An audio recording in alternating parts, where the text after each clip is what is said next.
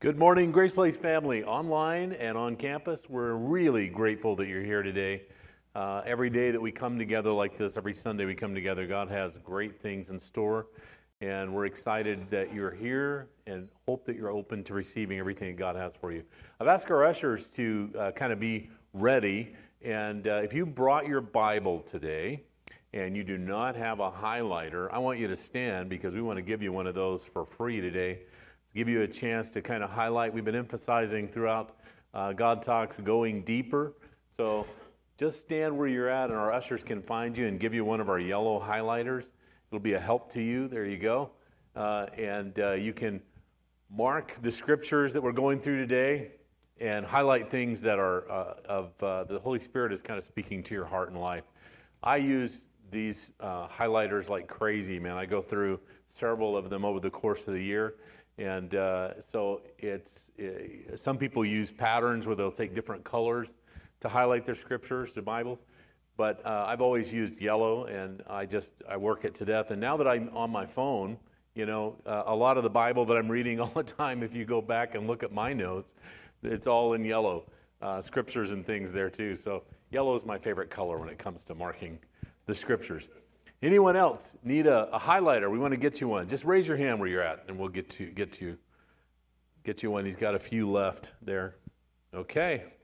We want to encourage you to bring your Bible every time you come to church. Some of you are using the scriptures that you have online. That's fine too. But bring it with you so that you can follow along with us. Don't just trust me. Trust the scriptures, okay? As we read them together, we're going to follow along. Also, and not a commercial, but we do have, I was able to get a hold of some more Bibles, some of the study Bibles, and they're a little less expensive than the ones we had before. But if you are in my decade, you do not want this new Bible that we're offering because it's small print, okay? So if you are younger than my decade, we have some available in the back. We're just going to charge what it costs us to get them for $25. They are study Bibles in the NIV, and you will really enjoy that. So we had a few more of those come in. Grateful that we're able to help you grow in God's Word. The theme for God Talks has been going deeper, and we have been going through this now for the past 2 months, and we're coming to a close. We have this message and the next one. This has been a mini-series at the end on evangelism.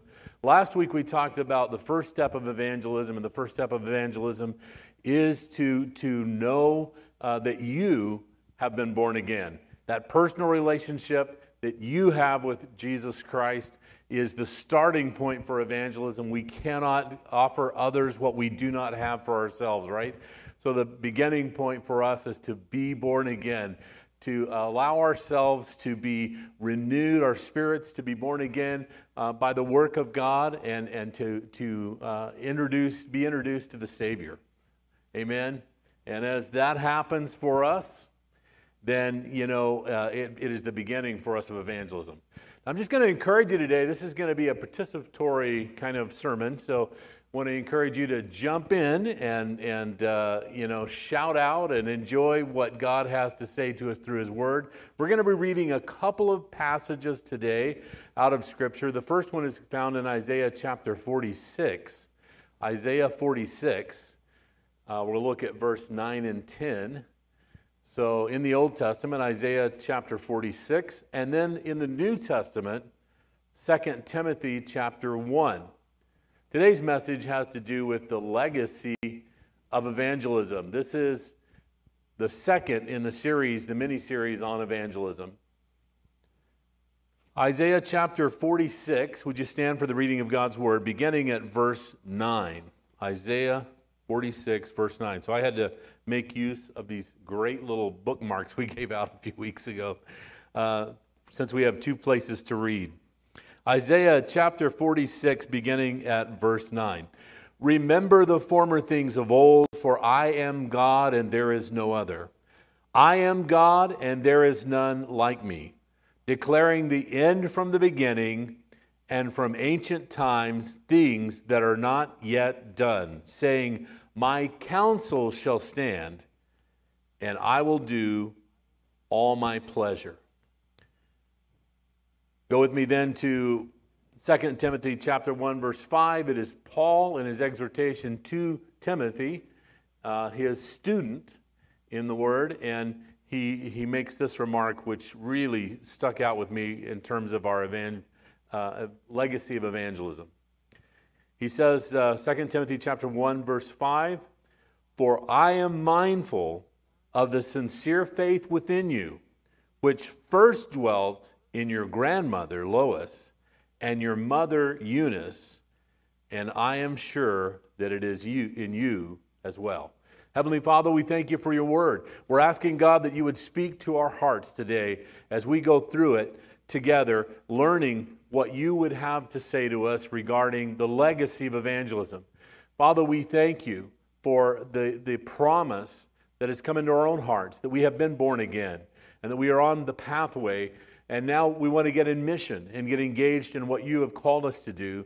And so we ask you to open our eyes of our understanding, open our hearts to receive your word into good ground. And we thank you for that in Jesus' name. Everyone said, amen. God bless you as you're seated. Last week we looked at step one of evangelism, being born again and being transformed by the gospel, and that is step one for all of us. The first question of evangelism we talked about last week, which was, have you been born again? Nicodemus coming to Jesus, and that's the beginning point. That's the starting point.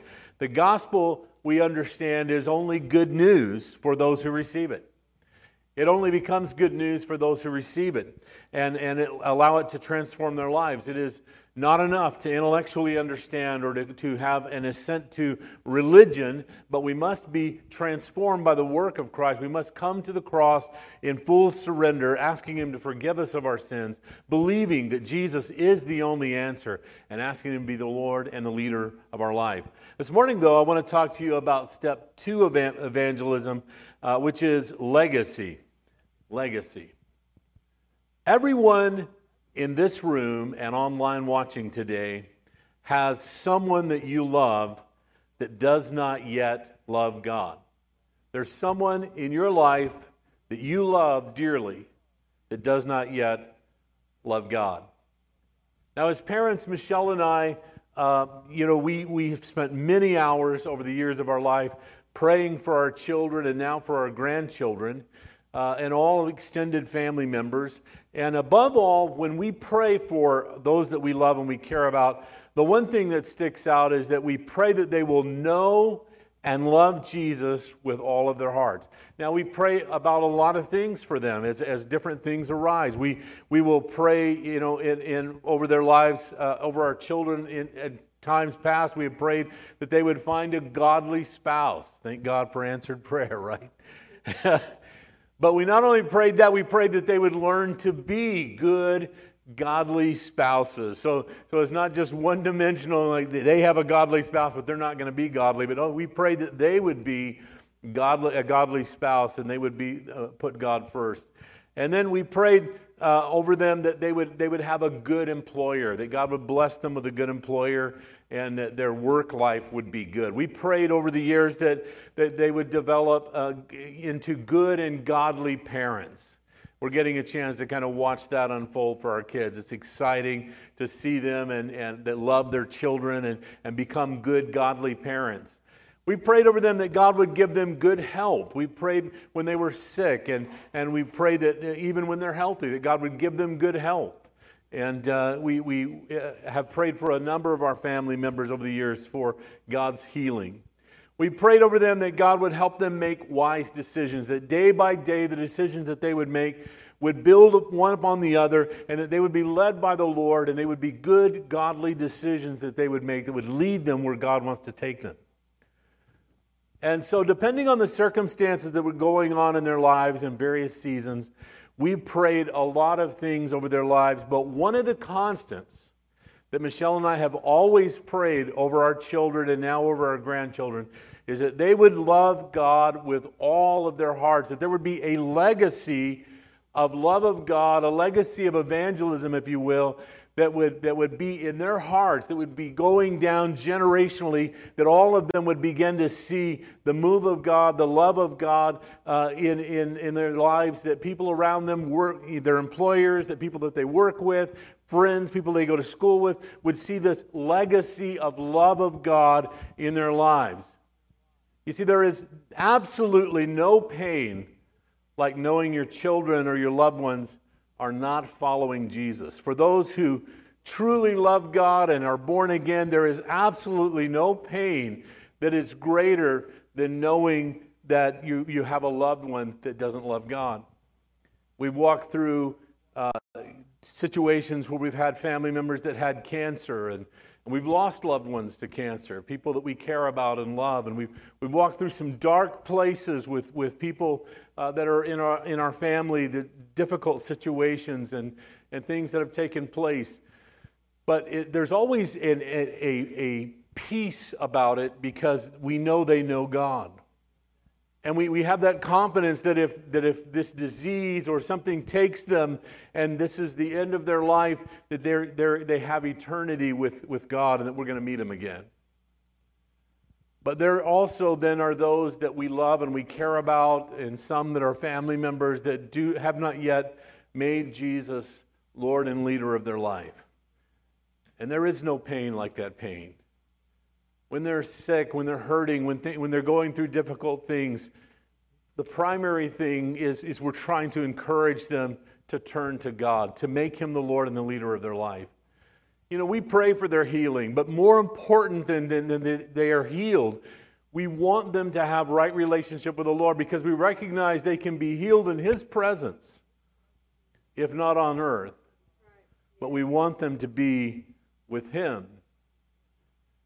Anchoring us into where we're going with this legacy of evangelism is the opening passage that we read a moment ago. There is absolutely no argument with truth. We're living in a world right now where people believe that truth is just relevant to your circumstances and situations. And this is not uncommon. It's just old philosophies of the world being repeated and getting different names, right? So it's happened down through the history of man that they want to eliminate truth because truth always calls us to accountability. Truth always calls us to accountability. And so those who are living outside of God do not want to be accountable for their behaviors, their decisions, and their responses in life. And so as a result of that, they try to redefine truth. But we know, not only from Scripture, we know from knowing truth, having a personal relationship with the one who says, I am the way, the truth, and the life, that this passage of Scripture that we opened with is the anchor passage for us in our walk and relationship with the Lord. For I am God and there is no other. I am God and there is none like me. I want to take the next few moments that we have together and talk about and develop for you the legacy of evangelism. It's beautifully stated, I think, when we look at 2 Timothy chapter 1, verse 5. In the life of Timothy here, Paul calls out, I am mindful of the sincere faith within you, which first dwelt in your grandmother, Lois, and then in your mother, Eunice. And I am sure that it is in you as well. Now, I'm talking to two sets of people here. I'm talking to some people online, on campus, who you are the first generation of believers. You're the first generation in your family to take steps to be a believer, to follow Jesus Christ, to be born again, to have a brand new relationship with Jesus Christ. I'm also talking to some who you are second and third generation, fourth generation perhaps, of faithful people who loved God and lived for God. I come out of a great legacy of those who loved God and cared about God. And I've shared it before here, the tremendous legacy of evangelism that's in our family and how God totally changed and turned our circumstances around.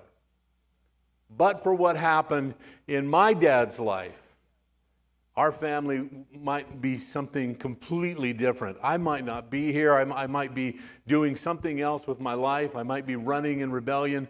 But because of the legacy of evangelism, I'm able to be here today.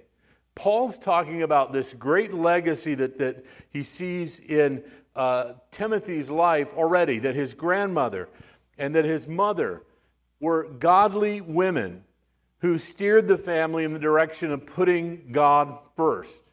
For those that are first generation, this is the beginning of a great legacy that can go on for generations behind you. Well, what does we need to first define when we start talking about legacy evangelism. We talked a bit about it last week, about the gospel message. We need to have that kind of renewed in us to understand the impetus for evangelism, for living out legacy evangelism. The first thing I think we need to understand or define is, what does it mean to be lost? What does it mean to be lost? Now, on the world, in the world sense, they would get a picture of somebody who is lost. They don't have a Google map or GPS directions, and they're just driving around in the forest somewhere. They have no idea, where they're at, and they're just kind of hopelessly lost in that sense. But for you and I who are believers, there is a different meaning and understanding to what lost means. Luke 19:10, which is an anchor passage for us as a church, the Son of Man came to seek and to save the lost. When you use the word lost, you're using a biblical word. If you say, I know somebody who's lost, or I care about someone who's lost, the world may not understand what you're talking about, but you should know what you're talking about. There's a real definition to lostness. What is it then? Lostness is to be without God and without hope. Ephesians chapter 2, verse 12 says, remember that you were at the time separated from Christ, alienated from the commonwealth of Israel, and strangers to the covenant of promise, having no hope and without God in the world. Paul is saying, before you knew Jesus Christ, before you made him the Lord and the leader of your life, you were without God and without hope in this world. That's a condition of lostness. No hope and without God in this world. Lostness also has to do with being under the wrath of God. Notice how it's worded here in John chapter 3, verse 36. And if you got your highlighter, highlight this one. Whoever believes in the Son has eternal life. Whoever does not obey the Son shall not see life, but the wrath of God remains on him. Now, it doesn't say the wrath of God comes on him. It says remains upon him, which is a doctrinal understanding that you and I have been born into sin. So the wrath of God is resting or has fallen upon those of us who are dead, who are rebellious, who are hard people. And it is only by faith and by the grace of God that it is taken away, and that the wrath of God is lifted from us by virtue of what Christ did, taking it upon himself, so that it is not upon us. Understanding what lostness really means helps fashion and shape our passion for evangelism and for living out the legacy of evangelism, that it might go generationally on. The second thing that we need to understand, if we understand what lostness is, we need to understand that, the world wants us to know that, from their perspective, they're okay with us understanding that God is love. And they want to define love. They 86 any kind of sacrifice out of love, right? Love is just an emotion and a feeling, and it's just getting what you want, is basically what love is in the world. I like chocolate, or I love chocolate, and therefore I should get chocolate, right? Or I love dogs, and so I should have a dog in my life. I love that person, and they should be in my life. And so the world has a way of kind of clouding the definition, painting God as One of the things that, when people get to talking about the celebrations and, of Christmas with respect to Santa Claus, for me, it's always been a great example of the world's picture of God, Santa, right? Think about the song. He sees you when you're naughty. He sees you when you're nice. He's always been, and he's able to see you, like just what you're doing, if he's looking into his crystal ball or whatever it is. He sees exactly where you're at and what's going on.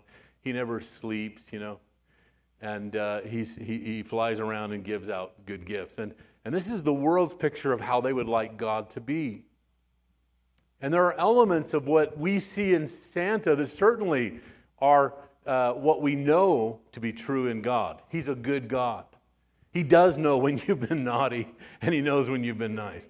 He never slumbers, and he's ageless. So there's elements of that we could say yes and amen, right? But what the world totally doesn't want you to look at is God is just. He's a just God. Deuteronomy chapter 32, verse 4. He is the rock. His work is perfect, for all his ways are judgment. A God of truth and without iniquity, just and right is he. Whatever else is true of God, God is just. Nobody will be in hell who doesn't deserve to be in hell. That is a solid biblical truth. He is a just God. Genesis chapter 18, verse 25. Shall not the judge of the earth do what is just? The wrath of God rested upon all of us because of sin. God is a just God. And so, lost, we have judgment coming. Really not great news, right? But the whole gospel is good news. And here's the good news part of it. He purchased the forgiveness of our sins. Ephesians chapter 1 and verse 7 says, in him we have redemption through his blood, the forgiveness of our trespasses according to the riches of his grace. God came clothed in flesh and took our sin upon himself, providing a place for us. And you might recall this word that is used with respect to judgment, how this is transformed when we become born again. It's the word justification. And if you grew up going to Sunday school, man, you have these memories of your teacher telling you, defining justification. How many of you remember this? Just as if I never sinned. Justification through Christ. Just as if I never sinned. I'll tell you, there's no news better than that, right? There's no news greater than that. That, we've all, in our moments of crisis and difficulty, and when things have just all gone to hell in a handbasket, so to speak, and, the marriage is in trouble and financial situations, and we've made some bad decisions that have put us there, all we want to do is rewind the clock, right, and go back. Could we just start again? And I could not make that decision. I could not say those words. I could not do that thing. And only in Christ can that be true. Just as if I had never sinned. Justification. Hallelujah. There's no better news. Amen. I want to spend these closing moments talking about the application of what we talked about today from God's Word, legacy evangelism. But before I get into that, 3 quick points I want to share with you before we go on legacy evangelism. I want to just speak for a moment to young parents about leading your children spiritually. Deuteronomy chapter 11, verses 18 and 19 is an anchor passage for us along this line. Fix these words of mine in your hearts and minds. Tie them as symbols on your hands. Bind them on your foreheads. Teach them to your children, talking about them when you sit at home and when you walk along the road, when you lie down and when you get up. Write them on the door frames of your houses and on your gates. What God is wanting us to do as parents, for those of you who have young children in your household, is to answer the issues of life that come into your home through the Scriptures. Answer the issues of life that come into your home through the Scriptures. A child is, growing up in your home, they're going to learn the most there in your home and in your environment. And God is calling us to take the issues, the daily issues of life, and view them through the lens of the Scriptures. My parents did this for us when we were growing up. If we were sick, my parents showed us Scriptures that God is the healer, and then they prayed for us.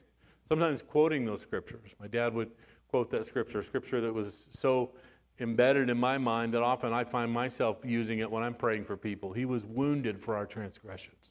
He was bruised for our iniquities. The chastisement of our sin was upon him, and with his stripes we are healed. And there are so many others that speak to Jesus as our healer. When I was younger, I had a lot of nosebleeds. And it was until I became a young adult that I went and figured out what the actual source of that was. And I had a lot of allergies and things. And so the doctor told me as a young adult that those vessels up in my nose had expanded, contracted, and many of them had broken. And so when I would get a nosebleed, it would just not stop. And it would go on for a long time. And as a child, when this would take place, and I mean, it would go on for hours, just nosebleeds. And so, my parents would come up and they had a passage of Scripture they would read over me. It's in Ezekiel chapter 16, verse 6. When I passed by thee, and we read in the King James Version, so, this is King James, right? So he said, when I passed by thee, my parents would read this, they had it memorized, too. And I saw thee polluted in thine own blood. I said unto thee, when thou wast in thy blood, live. Yea, I said unto thee, when thou wast in thy blood, live. And I want to tell you that quite often, that nosebleed stopped within the next few minutes. Whenever my parents found out that, I was having an extended nosebleed like that, they would come up, quote Scripture, pray over me, and more often than not, it stopped right there. There was only one time I can remember being taken to the hospital as a result of this. And the doctors packing my nose, and again later as an adult finding out, what was the cause of this and getting it taken care of. If you have a problem like that, what the doctor does is he takes a wooden stick and starts it on fire and sticks it up your nose. So you're not gonna.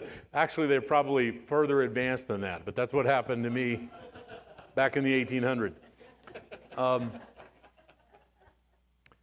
As a child growing up, if I was sad, my parents would read passages of Scriptures over me that God is my comfort. My dad loved the book of Isaiah. He would quote from the book of Isaiah a lot on being comforted and how God comforts us. If I was confused, they would point out that God is the answer. And we would go back to the Scriptures and look for answers. My friends had come up with issues that troubled me about religion or believing in God or whatever, and we would go to the Scriptures. My parents would point this out. I brought the arguments of the world to the dinner table, and my parents would bring the Scriptures. Amen. So I want to say to you young parents, now is the time and your opportunity to train your children. The church is a support structure, but it is not the centerpiece for Christian education. You are. Yes. Amen. You are the centerpiece for Christian education.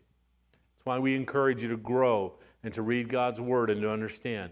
They're going to learn most about God from you and watching your life. So let's ramp through these quickly. The 3 points of leaving a legacy evangelism. Step 1 is prayer. Parents and grandparents praying like crazy over the family who is lost, that's a part of our legacy. I have to say that I am so grateful for people that have prayed for me. I'm standing here today because family members in the faith, and family members by blood have prayed over me and have lifted me up to God and continue to do so. They pray for us and they lift us up, and it is I am a testimonial of that, the faithfulness of that prayer. Part of legacy evangelism is developing a prayer life. You're going to pray. We overestimate what we can say. Well, if I just get them to watch this video, if I just tell them what I've learned, it's going to turn them around. They're going to know, if I can just get this point into their brain and into their mind, and we underestimate what God can do, right? If I can just get them into the hands of Jesus. If I can just take them to the throne of God, everything's going to turn around. God's going to bring circumstances into their life. And I've lived long enough that it's hard. Those are hard prayers. If our children were going a little bit astray, it's hard to pray for God to bring them back to Him, knowing that part of that might be correction, discipline, taking them through some very difficult times. Difficult seasons in their life where they're going to really suffer in order that they might know that God is real and reach out to Him. It's hard to pray those prayers sometimes, but if you're going to have a legacy of evangelism, it begins with prayer. Step number 2 is, and I want to say this to those who are listening online, those who are here, who have children astray, a sister, a brother, it might be a mom and dad, somebody you really love and you care about, and you have just closed the book on trying to talk about faith and religion.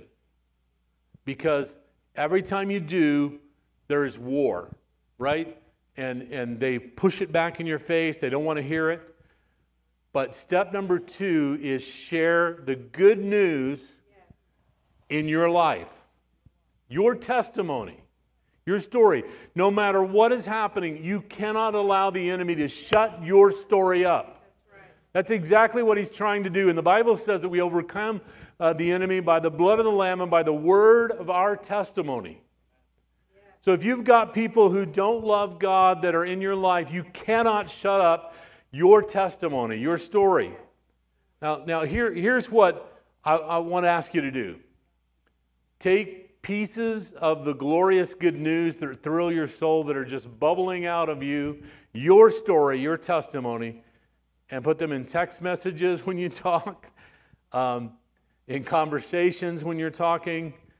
Let them bubble over in birthday cards and bubble over. Not preachy. I'm not saying preachy. They grew up in your home. They know you love God. There's no question they know who you are at this point. So all you're doing is sharing your story, your love of God, the goodness of God. And here's the way we should think about it. You can start it off with this phrase. Here's what I love this. I love this that God's doing in my life right now. I love the fact that all of you, are in His care and He's taking care of you. I love that God has answered prayer this week. I want to share with you what He did when I reached out to Him. We cannot shut up our testimony. We must, as evangelists, share who we are. I told you last week about dating a girl in high school, and after a couple of weeks, she's like, "You talk a lot about Jesus," And it wasn't anything I was doing to try to get her to become, a Christian, because I didn't really even know at that point, where she was. I knew they went to church, but I didn't know where she was in terms of her walk with the Lord and those kinds of things. So, this is something that should be natural coming out of us. It's our story. I'm not presenting you the 4 spiritual laws. I'm talking about what God is doing in my life on a day-by-day basis. It's exciting. It bubbles over, and it is what they will hear and they will understand, because they know you love God. And it's not something that it is a you should. They've heard 1,000 you shoulds, and they don't want to hear any more you shoulds. You should do this. You should go to church. You should get your family in church. You should read the Bible every day. You should, all those things. And I think that that's immature. There's never a point in our life that we shouldn't all understand that we should be doing something we're not, right? So I think it's immature, but that doesn't matter, does it? Because it's just a point of argument, right? When you say you should, and they're like, we're not, I'm not like you. I don't believe like you. I don't think like you. you know. And so it's like, it's all right. Just watch what God's doing in me. And let me share with you the good things. Here's what I love about what God is doing in my life. Begin that way. In every text message, in every exchange, go ahead and share. Don't ever hold back the good things that God is doing in your life. Amen? We're not engaged in a religion that has duties on the weekend, you know. We're in a relationship. And, you know, when I was dating Michelle, all my friends heard way too much about Michelle, you know. When we first started dating, you know, because that just was part of the conversation. I loved her. I was falling in love with her. And just, you know, Michelle did this, Michelle did that. And it's so cute when she does this, when she says that. And they're like, you know.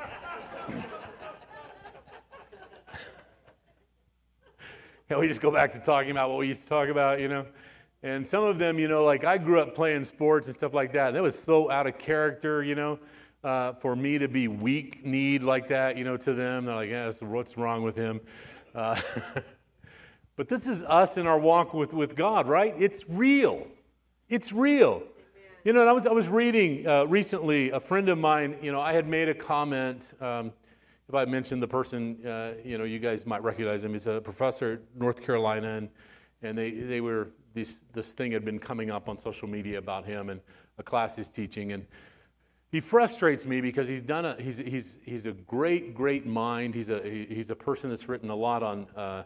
He's probably one of the foremost New Testament scholars, but he's in the liberal camp, the liberal theology camp, and so he has unwittingly led a lot of young people towards deconstructionism, you know, because he's called out things that, you know, he grew up, you know, Southern Baptist, and he's called out things now that he questions and he didn't get any answers for.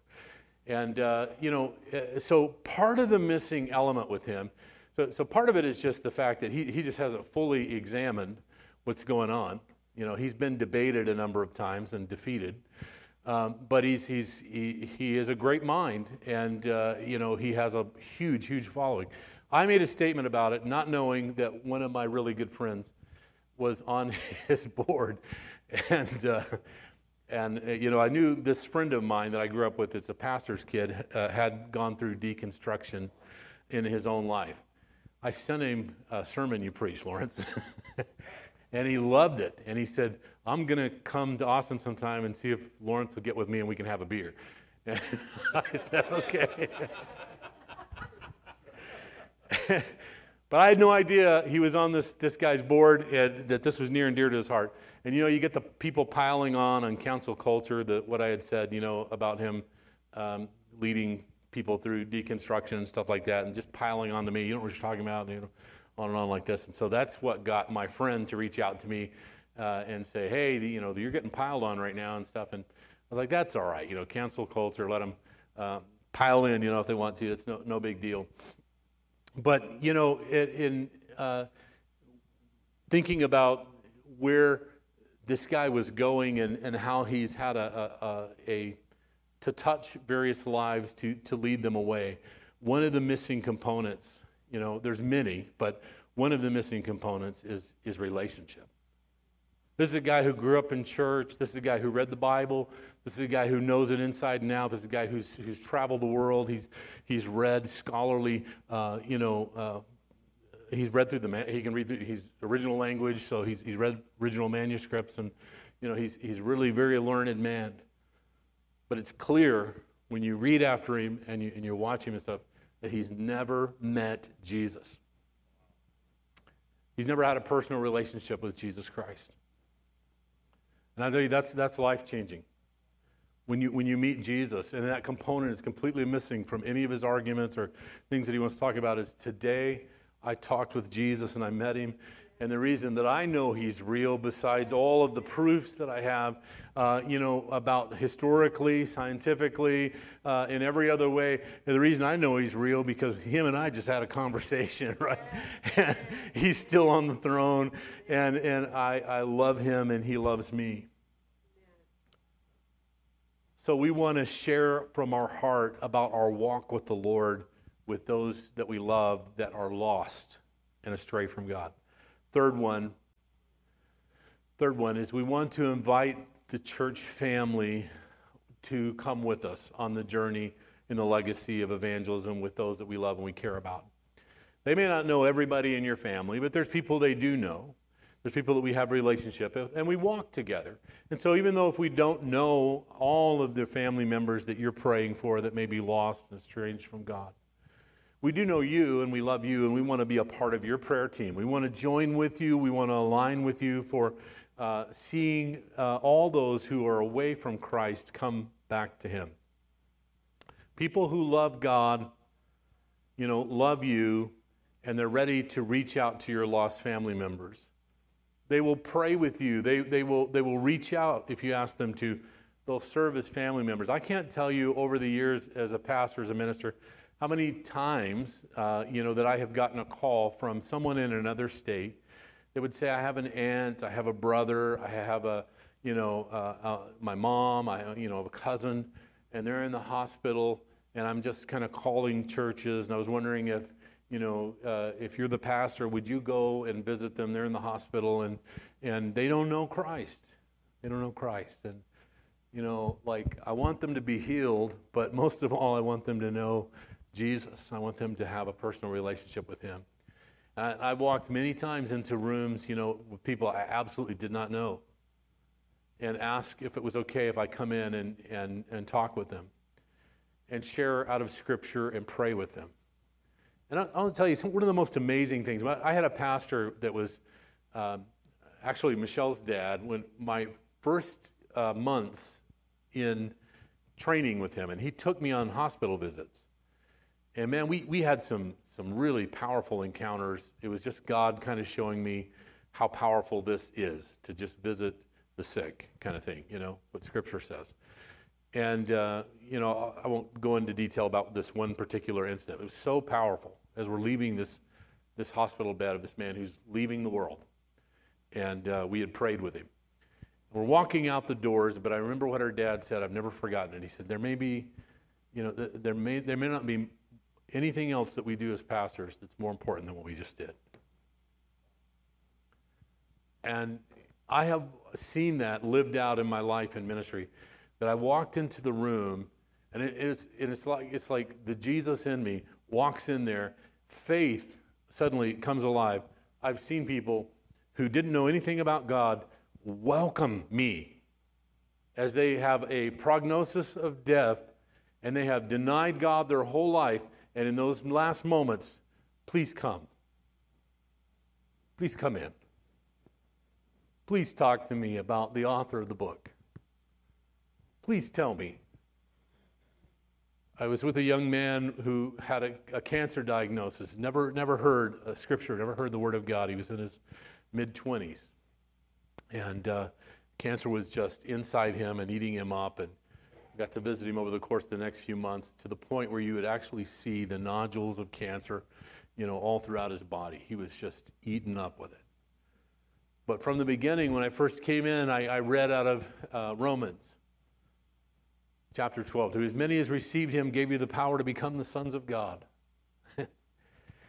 And we talked about salvation. I gave him, this how to be born again. We walked through the process.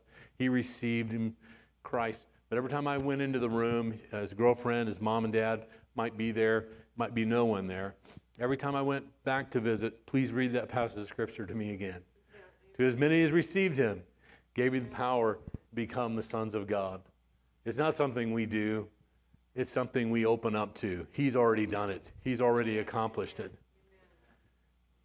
We have our church family, and I want you to know, like Michelle and I stand with you. We pray for your kids.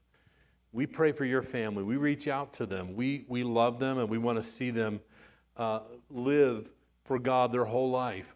When our kids grow up and they go on to college campuses, they're challenged. Their faith is challenged in some incredible ways. As a church family, we need to continue to reach out to them. Get their phone numbers before they get off of this campus and get onto the Texas campus or somewhere else in the world to start going to college. Get their number so that you can text them and encourage them and love them. Let's build a legacy of evangelism right here on our campus. All right, we're closing. I want to invite our worship team to come. I want to say this to our online campus and also to those who are here that are present today. To parents, you may have parents, grandparents, brothers, sisters, aunts, and uncles that you're deeply concerned about that are lost. They don't know Jesus Christ, and they're hanging in the balance. And we're not promised, tomorrow. It doesn't matter what age we are. We've seen people slip into eternity at 16, 17, 18, early 20s, 30s, 40s, 50s, 60s, 70s, 80s. We know, children, babies, we know that we're not promised, that we will have the next breath or the next moment, that this is a time to reach out to God. And so there's a sense of urgency, I think, in all of us who know God, and we have family and friends and loved ones who don't know God, and we have a sense of urgency. The time is short for them to make a decision. There's no one who can save the lost but Jesus. And if you have someone in your life, you're online, you're here on campus, you have someone in your life that today God's really burdened your heart for. As we've been talking about this, you just really feel a sense of burden for them, that this is the time, that they need to be reached by God right now. I want to ask you to stand right where you are. If that's you this morning, someone you love, someone you care about, and you want to see them reached for Christ. Amen. Amen. Wow. For those of you online, most of the campus is standing. If you're online and right where you are, stand up. We're going to reach out and pray for you today. I want to ask those of you who are still maybe seated around the area or even if you're standing, maybe there's someone close to you, just reach out and touch them on the shoulder. We're going to agree together and believe for a miracle for God to do in hearts and lives. Father, we are so grateful for everything that you have done. And we know, Lord, that only you can save us from being lost. Lord, we bring these brothers, these sisters, moms and dads, aunts and uncles, children, grandchildren. We bring them to your throne, Lord. We lift them up to you, and we recognize that only you can do what needs to be done. And so we pray, God, even that you would send ministering angels to them wherever they are.